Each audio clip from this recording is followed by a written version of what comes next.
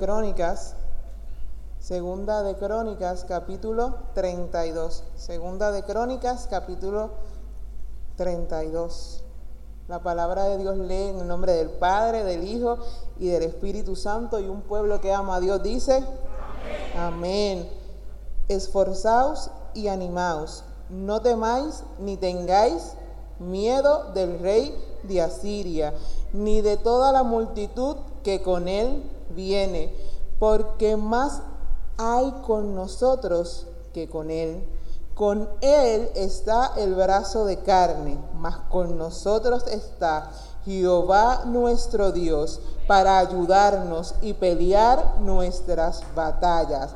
Mas con nosotros está Jehová nuestro Dios para ayudarnos y pelear nuestras batallas. Oramos. Amantísimo Dios, Padre Celestial, te damos gracias en esta noche por la oportunidad que tú nos brindas de poder exponer tu palabra, Señor. Como siempre te pedimos, yo no te pido que tú me quites, sino que me uses con poder y con gloria, Señor. Que yo sea instrumento para llevar este mensaje que tú pusiste en mi corazón y en mi mente, y que ministró mi vida para que ministre también la vida de mis hermanos. En ti daremos toda gloria y toda honra, porque tuya toda es. En el nombre de tu Hijo amado Jesucristo. Amén, amén, amén. Y antes que se siente el tema de este mensaje, Giovanni, antes que se siente el tema de este mensaje es: Dios está. Así que dígale al que está a su lado: Dios está. Pero con autoridad, hermano: Dios está.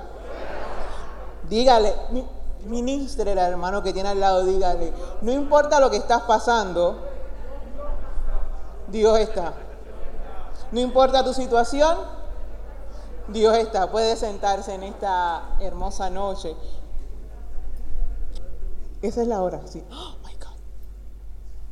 Este mensaje, hermano, más allá de ser un mensaje estudiado y leído, es un mensaje que fue vivido durante esta semana.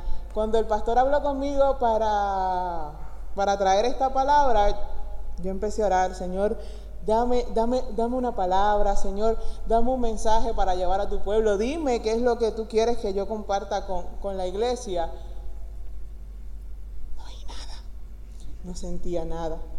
Yo decía: no hay palabras, Señor, dime algo.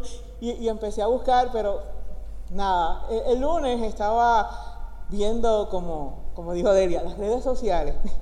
Y una amiga puso una canción y la puse y ministró mi vida extraordinariamente. Y me impresionó de la manera que la canción ministró mi vida. Y yo decía: wow, pero yo no estoy en algún momento tan extraordinario para que esa canción ministrara mi vida. Es una canción que cuando usted tenga la oportunidad de escuchar, es de Hillsong, y se llama Entre las llamas, y se basa en el texto de los jóvenes en el horno de fuego, y dice que Dios estuvo con ellos dentro de las llamas, y que dentro de nuestras situaciones Dios está con nosotros. Así que yo dije: wow, qué poderoso mensaje. El martes tenía una cita con Jeremías. Para los que no saben quién es Jeremías es mi hijo de 14 años. Y tenía una cita con él, y yo no estaba preparada para escuchar lo que el médico iba a decir. Pero mientras el médico hablaba, tuvimos como una hora en la oficina del médico, un poquito más. Mientras el médico me hablaba, lo único que venía a mi mente era la canción de que hay uno más entre las llamas, que aunque estás en el fuego, hay uno más que está contigo. Y yo decía: wow, Señor, yo sé que tú estás aquí. Pero yo siempre le he dicho a ustedes, yo siempre he sido sincera con ustedes, que yo soy un poquito cabezona, más allá de físicamente. Pues a veces también soy un poquito terca. Yo decía: Señor, esto está complicado, esto está difícil. Señor, escucha. Ahorita le digo lo que dijo el médico. ¿Y cómo brego esto, Señor? Y lo único que venía a mi mente y a mi corazón era la canción Hay uno más entre las llamas, que está junto a ti, que es el mismo que puede hacer que el mar se abra en dos. Así que yo empecé a decir: el médico dice eso, pero Dios está con nosotros. Y cuando empecé a hablar con Jeremías, le decía, Jeremías, ¿cómo estás? ¿Cómo te sientes con lo que acaba de decir el médico? Y él no decía nada, yo le decía, no te preocupes, Dios está con nosotros. Y Dios está, y si Dios está, todo lo demás está en control. Me senté a buscar una palabra y cuando se me dañó la lavadora, hermanos, usted sabe. Yo tengo que ir a casa de mami a lavar ropa. Y en casa de mami, mi papá tiene un cuarto completo, que es una biblioteca de libros, y empecé a buscar. Y cogí una Biblia, y cuando la abrí, empecé a leer, y me llamó mucho la atención en este versículo, que dice, esa parte que dice, con él está el brazo de carne, mas con nosotros está Jehová, nuestro Dios, para ayudarnos y pelear nuestras batallas. Cuando usted tenga una oportunidad, lee el capítulo, pero el rey de Asiria había sitiado la ciudad, y ellos estaban dentro de la ciudad y el rey estaba afuera. Y el rey de Asiria tenía un número visualmente más grande, y era un ejército visualmente más poderoso de los que estaban dentro de los muros de la ciudad.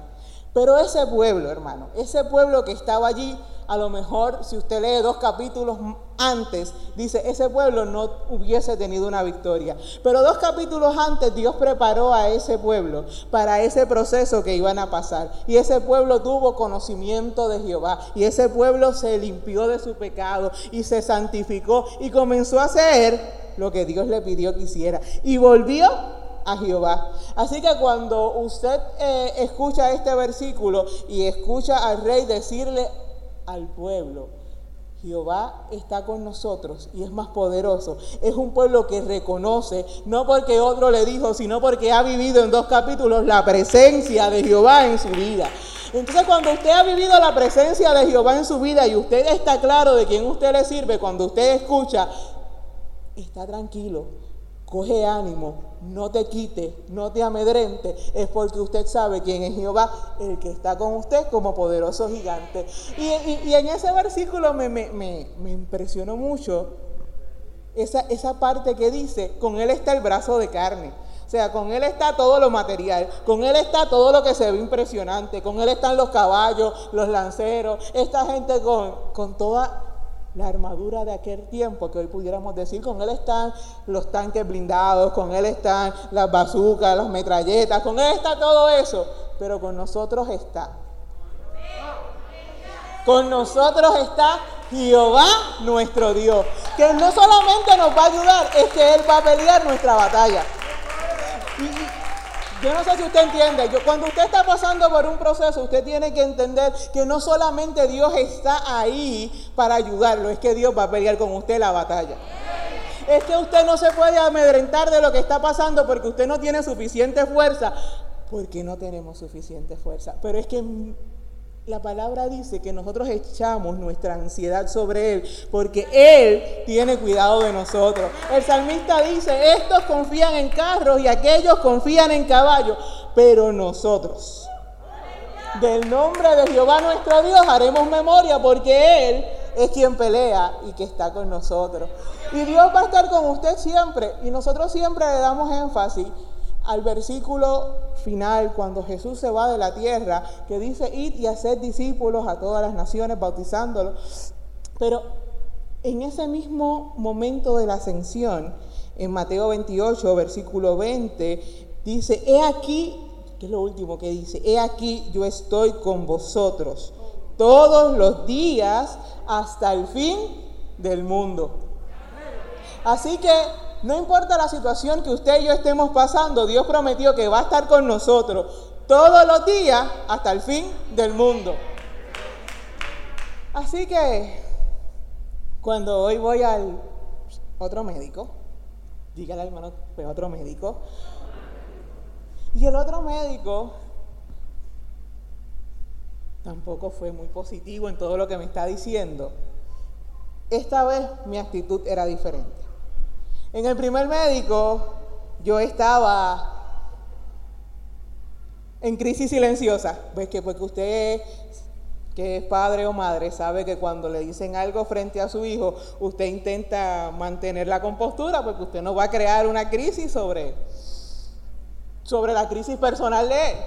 Pero y allí Dios estaba conmigo y le dije, ¿verdad?, que me recordaba la canción. En esta vez yo fui con otra actitud. Yo decía, Señor, no importa lo que diga la doctora que va a estar aquí, yo sé que tú estás. Yo sé que tú estás, yo sé que tú estás en control. Yo no sé cuál es el propósito de esto, pero yo sí sé que tú estás. Y que en este camino que vamos a caminar Jeremías y yo en el proceso, tú vas a estar. Y que tú nunca nos vas a dejar. Y venían muchas cosas a mi mente y venían muchos versos a mi mente y obviamente me acordé de los tres jóvenes en el horno de fuego. Me acordé de Daniel cuando el rey Darío le decía, miro para atrás, discúlpeme. Daniel, para los que no saben la historia, Daniel era un hombre hebreo que fue llevado como esclavo, y allí Dios lo puso en gracia y era gobernador de la provincia donde era esclavo. Y lo hacía bien. Y aunque era esclavo, lo hacía bien. Y aunque estaba allí en contra de su voluntad, lo hacía bien. Y Dios lo puso en gracia. Y habían 3 gobernadores, todos los demás estaban bajo de él, y el rey sobre Daniel. Y buscaron la manera de tumbarle la cabeza a Daniel, y no encontraban la manera. Así que allá le llenaron la mente al rey para que hiciera un edicto, para que nadie se pudiera postrar en una cantidad de días a otra cosa, ni pedirle a nadie que no fuera el rey. Pero Daniel, que era un hombre de Dios y recto, no se amedrentó, no se quitó y siguió haciendo lo que siempre hacía. Abría las puertas de su cuarto, que las ventanas que daban para Jerusalén, y oraba todos los días. Y allá fueron con el chisme donde el rey, porque lo que querían era tumbarle la cabeza a Daniel.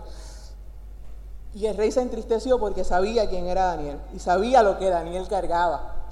Y trató de echar para atrás lo que había hecho, pero no se podía. Así que cuando traen a Daniel para echarlo en el foso de los leones, el rey dice algo que marca mi vida, y es que le dice a Daniel, el Dios a quien tú continuamente sirves, Él te libre. Y cuando se va a dormir, echaron a Daniel en el foso de los leones, se fue a tratar de dormir y no pudo dormir. Cuando viró por la mañana, lo primero que le pregunta, cuando se asoma allí al foso, es, Daniel, el Dios a quien tú continuamente sirves, ¿te pudo librar? Y usted sabe cuál fue la contestación de Daniel. Oh rey, Dios envió a su ángel y le tapó la boca a los leones. Así que cuando en algún momento de su proceso de vida venga alguien, porque hermano, siempre va a venir alguien, siempre existe alguien para tumbarte como que la fe, y uno está como pompeado y viene alguien y dice, ay nena, pero eso está bien difícil, ¿tú has escuchado bien lo que dijo el médico? Usted dice, el Dios a quien yo continuamente sirvo me va a librar y va a estar conmigo en este proceso. Dios no siempre hace las cosas de la manera en que yo quiero. Y eso es algo que usted y yo tenemos que entender. Dios no siempre va a reaccionar como yo deseo. Yo quisiera que esto no estuviese pasando, ¿verdad? Pero yo sé que Dios va a estar conmigo. Usted entiende eso, ¿verdad? Que Dios puede evitar que pasen las 375 cosas que dijo el doctor, y yo lo creo. Pero si Dios no evita que pasen las 375 cosas que dijo el doctor, yo sé que Él va a estar ahí, y al final del camino Jeremías va a estar parado aquí declarando su milagro de vida, porque lo que Dios dijo sobre su vida todavía yo no lo he visto. Así que lo que Dios prometió sobre usted y sobre mí se va a cumplir, porque Dios no cambia su versión. Así que cuando en Jeremías de este noviembre comenzaron a hacerle unos estudios, porque el pediatra vio que tenía algo que no era normal, y le hicieron los estudios y le mandaron a hacer pruebas genéticas, y la prueba genética salió negativo. Y de gloria a Dios, aleluya. No tiene la condición que todo el mundo dijo que tenía, porque la vio todo el mundo. Y todo el mundo dijo, lo tiene. La prueba genética dijo, no lo tiene. Fíjate, ya tú vas al médico pompeado porque ya tú sabes que esto es negativo. Pero cuando llegamos al médico, con que ya yo sé que es negativa la prueba. Y que me dice, mamá, la prueba puede haber salido negativa, pero si tiene 4 patas, y tiene pelo, y tiene cola, y maulla, es gato, aunque la prueba diga que no lo es. ¿Tú entendiste lo que te dije, mamá? ¿Sí? Volvimos, lo repitió. Si tiene 4 patas, y tiene pelo, y tiene cola, y maulla, es gato. ¿Qué quiere decir eso? Que aunque la prueba haya dicho negativo, algo tiene, mamá. Y tienes que bregar con eso. Y le hicieron unos estudios del corazón, y allá me dijo, Jeremías tiene un problema y el corazón se supone que esté a la izquierda y el cuerpo se lo está desplazando a la derecha y tiene una desviación en la columna y hay que hacerle una operación, hay que poner una varilla en la columna vertebral y Jeremías tiene posibilidad de que tenga problemas con los pulmones porque se le están empujando para acá, y empezó a hacer toda su lista de Jeremías tiene. Y ese fue el día que yo le dije que yo no fui mentalizada porque yo iba con que esto es negativo. Yo iba con una rutina de esas de, esto es negativo, mamá, todo está bien, gracias por venir y gracias por gastar los $, que gastar. Pero como no fue la respuesta que yo fui mentalizada, preparada para recibir, fue el momento en que yo sentí la cobertura de Dios para yo no derrumbarme en aquel lugar. Y mientras el médico llegó, siguió hablando y siguió diciendo, ahora hay que ir hasta el médico y ahora hay que hacer tal cosa y ahora hay que hacer aquello y hay que hacer lo otro, yo decía, entre las llamas tú estás, entre las llamas tú estás. Y era lo único que me venía de la canción, hay uno más entre las llamas que está junto a mí, hay uno más entre las llamas que está junto a mí. Cuando hoy fui a la otra doctora me dice, súmale a eso que tiene que tener un problema en los riñones, porque a eso que tiene del corazón, de los pulmones, de aquello, de lo otro, tiene que tener unos problemas en los riñones, así que le vamos a hacer este estudio y entonces vamos a hacerle otra prueba genética porque algo tiene, mamá. Así que tú tienes que mentalizarte, tienes que hacer todo un cuadro. Esta vez yo iba preparada.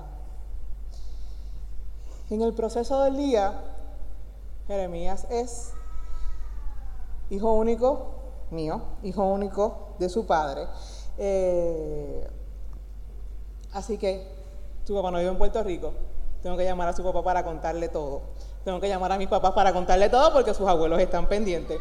Tengo que llamar a su otra abuela para contarle todo y esto es casi Dije que iba a escribir un chat y iba a escribirlo y era más fácil para mí.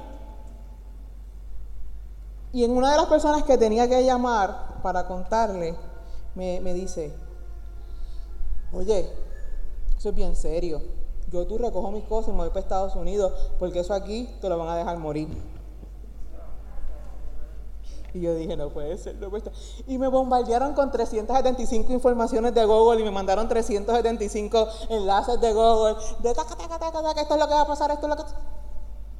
Y yo decía, está bien, pero escúchame. No, pero escúchame. No, es que tú tienes que escuchar, es que tú estás negada a la realidad. Y yo le decía, escúchame. Yo sé lo que el médico me dijo, pero yo conozco que Dios es más poderoso que lo que el médico dijo.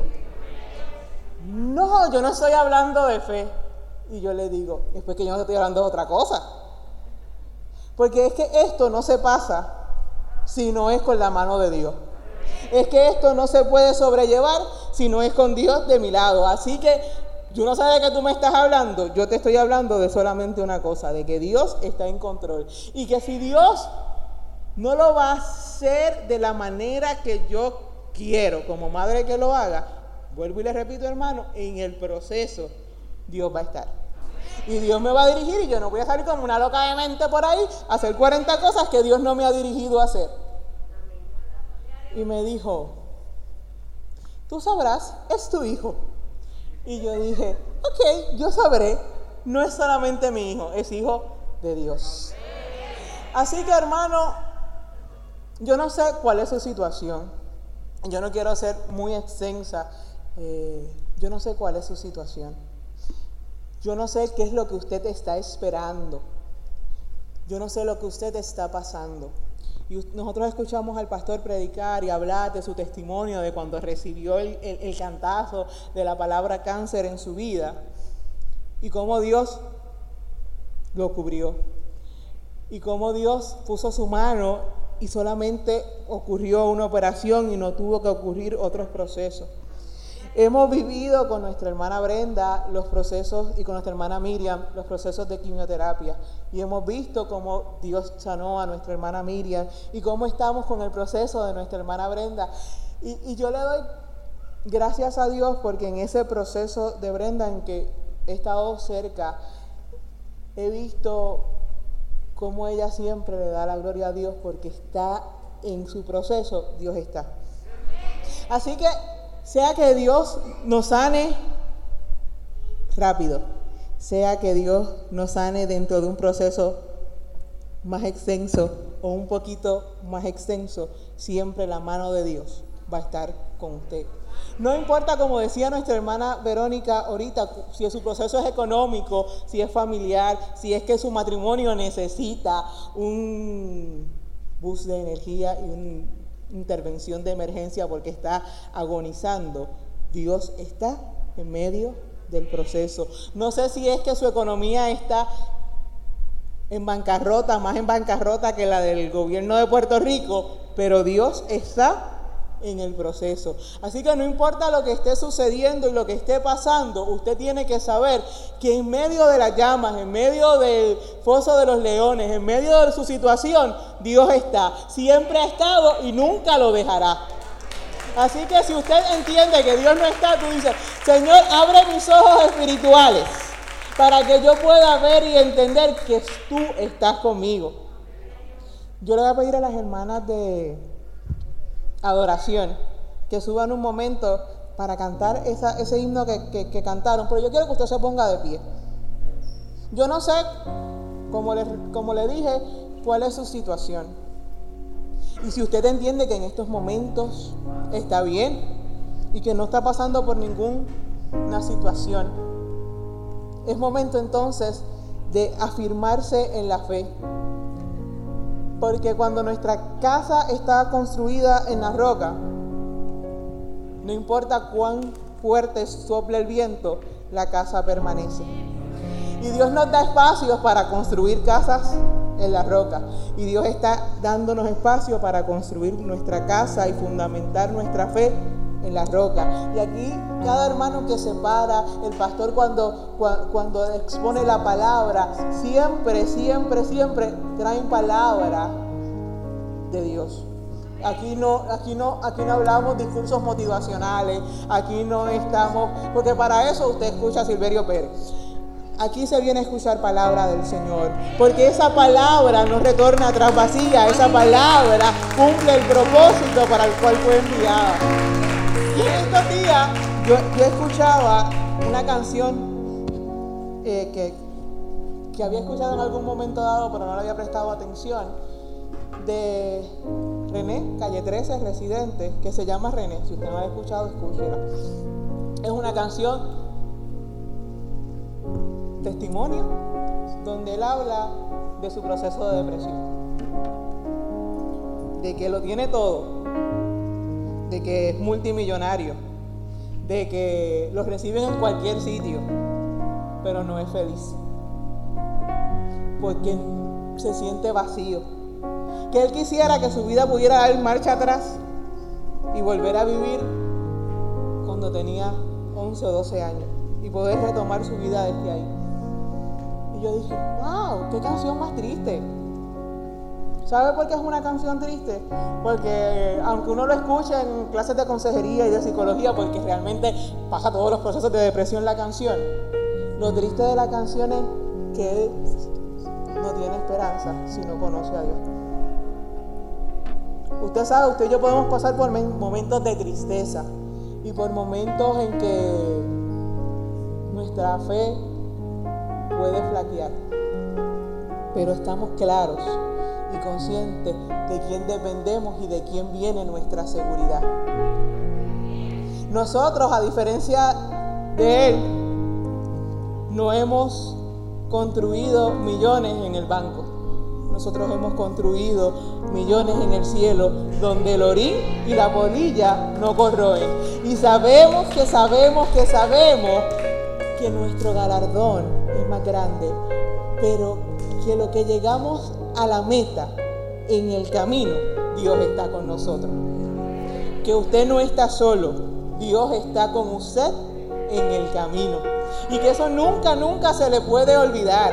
Si usted no se acuerda más nada del mensaje, fantástico. Lo que no se le puede olvidar es que Dios siempre está con usted. Y cuando usted sienta que Dios no está con usted, haga esa oración que hizo Eliseo a Jesse.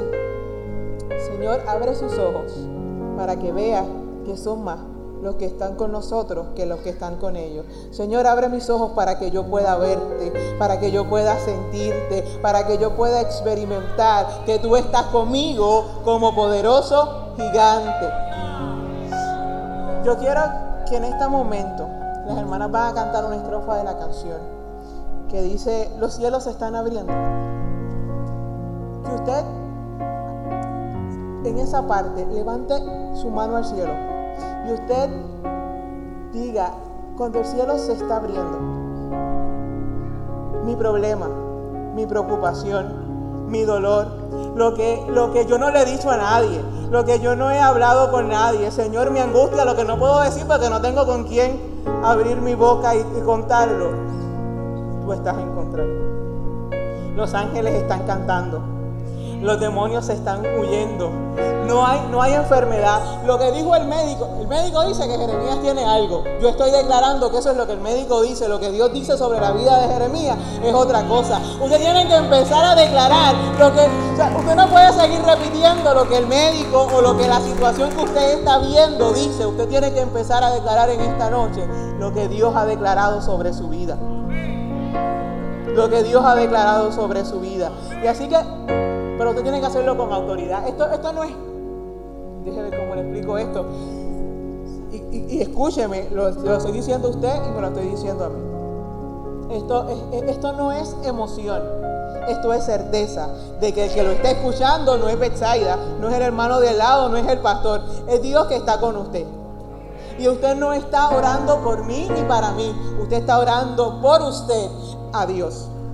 Por su familia, por su economía, por sus hijos. Mi hijo está perdido, Señor, tú lo vas a traer a esta casa. Mi matrimonio se está cayendo en cantos, tú lo vas a restaurar. Así que algo está pasando, los cielos se están abriendo, ángeles están cantando y los demonios están huyendo. No hay enfermedad, no hay cautividad. ¿Dónde está el Espíritu de Dios? Ahí hay libertad. Y algo está pasando, los cielos se están abriendo, ángeles están cantando y los demonios están huyendo. No hay enfermedad, no hay cautividad. ¿Dónde está el Espíritu de Dios? Ahí hay libertad. Y algo está pasando, los cielos se están abriendo, ángeles están cantando y los demonios están huyendo. No hay enfermedad, no hay cautividad. ¿Dónde está el Espíritu de Dios? Ahí hay libertad. Y algo está pasando, los cielos están abriendo,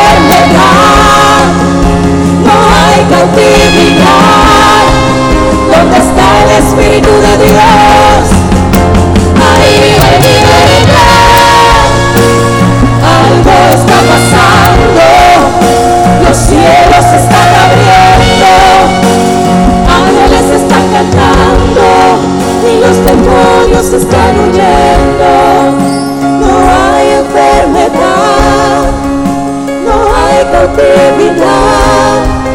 Donde está el Espíritu de Dios, ahí hay libertad. Espíritu Santo de Dios, te damos gracias en esta noche, porque tú estás en medio de nosotros.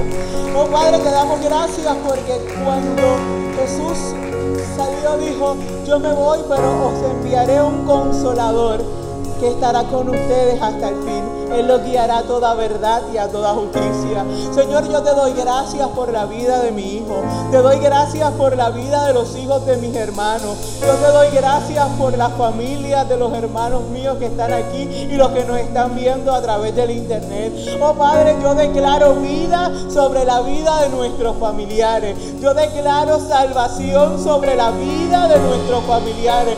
Yo declaro que tú de repente sobre nuestra vida será más grande de lo que mi pensamiento ha establecido que puede pasar. Yo declaro que tú estás conmigo como poderoso gigante, que yo no voy a temer lo que el hombre pueda decir, porque tu pensamiento es más alto que mi pensamiento. Tus caminos son más rectos que mis caminos, Señor. Que en todo proceso de nuestra vida tú estás y estás en control, y que nos vas a dar la sabiduría, que nos vas a dar la fortaleza, que nos vas a dar el entendimiento para comprender que tú estás. Tú estás.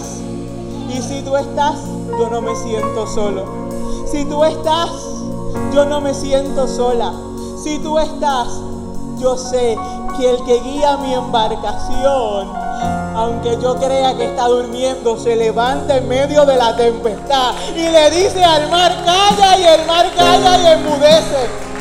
Oh, yo no sé si usted entiende lo que yo le quiero decir en esta noche. Es que el que va conmigo en mi barca, el que va con usted en su barca, es el que se para y le dice al mar que aunque los discípulos decían, está durmiendo, no lo levante, él se levantó y le dijo al mar y al viento, te callas, y el viento y el mar se tienen que callar, porque ante la presencia del Señor tiembla la tierra. En su palabra se fundamenta cómo rueda la tierra y el planeta. Dios es grande, Dios es maravilloso, Dios es real. Mi mente y su mente, hermano, con todo respeto, es finita, no puede entender, no puede captar, no puede contener la gloria y la majestad del Señor. Así que cuando mi mente dice caput, yo digo, más allá de mi caput de mi mente, tú estás en control. Más allá de que mi mente ya no ve y que mis ojos ya no entienden, tú estás en control y tú estás. Así que, hermano, yo me comprometo con usted a orar por su familia, igual que usted va a orar por la mía. Y cuando yo tenga la evidencia del milagro de Dios sobre la vida de Jeremías, me voy a parar aquí y le voy a decir, usted recuerda cuando yo le dije que el médico dijo una cosa, pero Dios declaró otra sobre la vida de él. Y usted me va a decir, Saya, ¿te acuerdas cuando oramos que el cielo se estaba abriendo, que no había enfermedad, que mis hijos no iban a estar cautivos, que mi familia no iba a estar cautiva, que no había enfermedad? Dios lo hizo. Y vamos a declarar, vamos a testificar de las grandezas y las maravillas del Señor, porque Dios está. Diga conmigo, Dios está. Así que Dios les bendiga, Dios les guarde, un abrazo, Dios está con nosotros como poderoso gigante, nuestro pastor.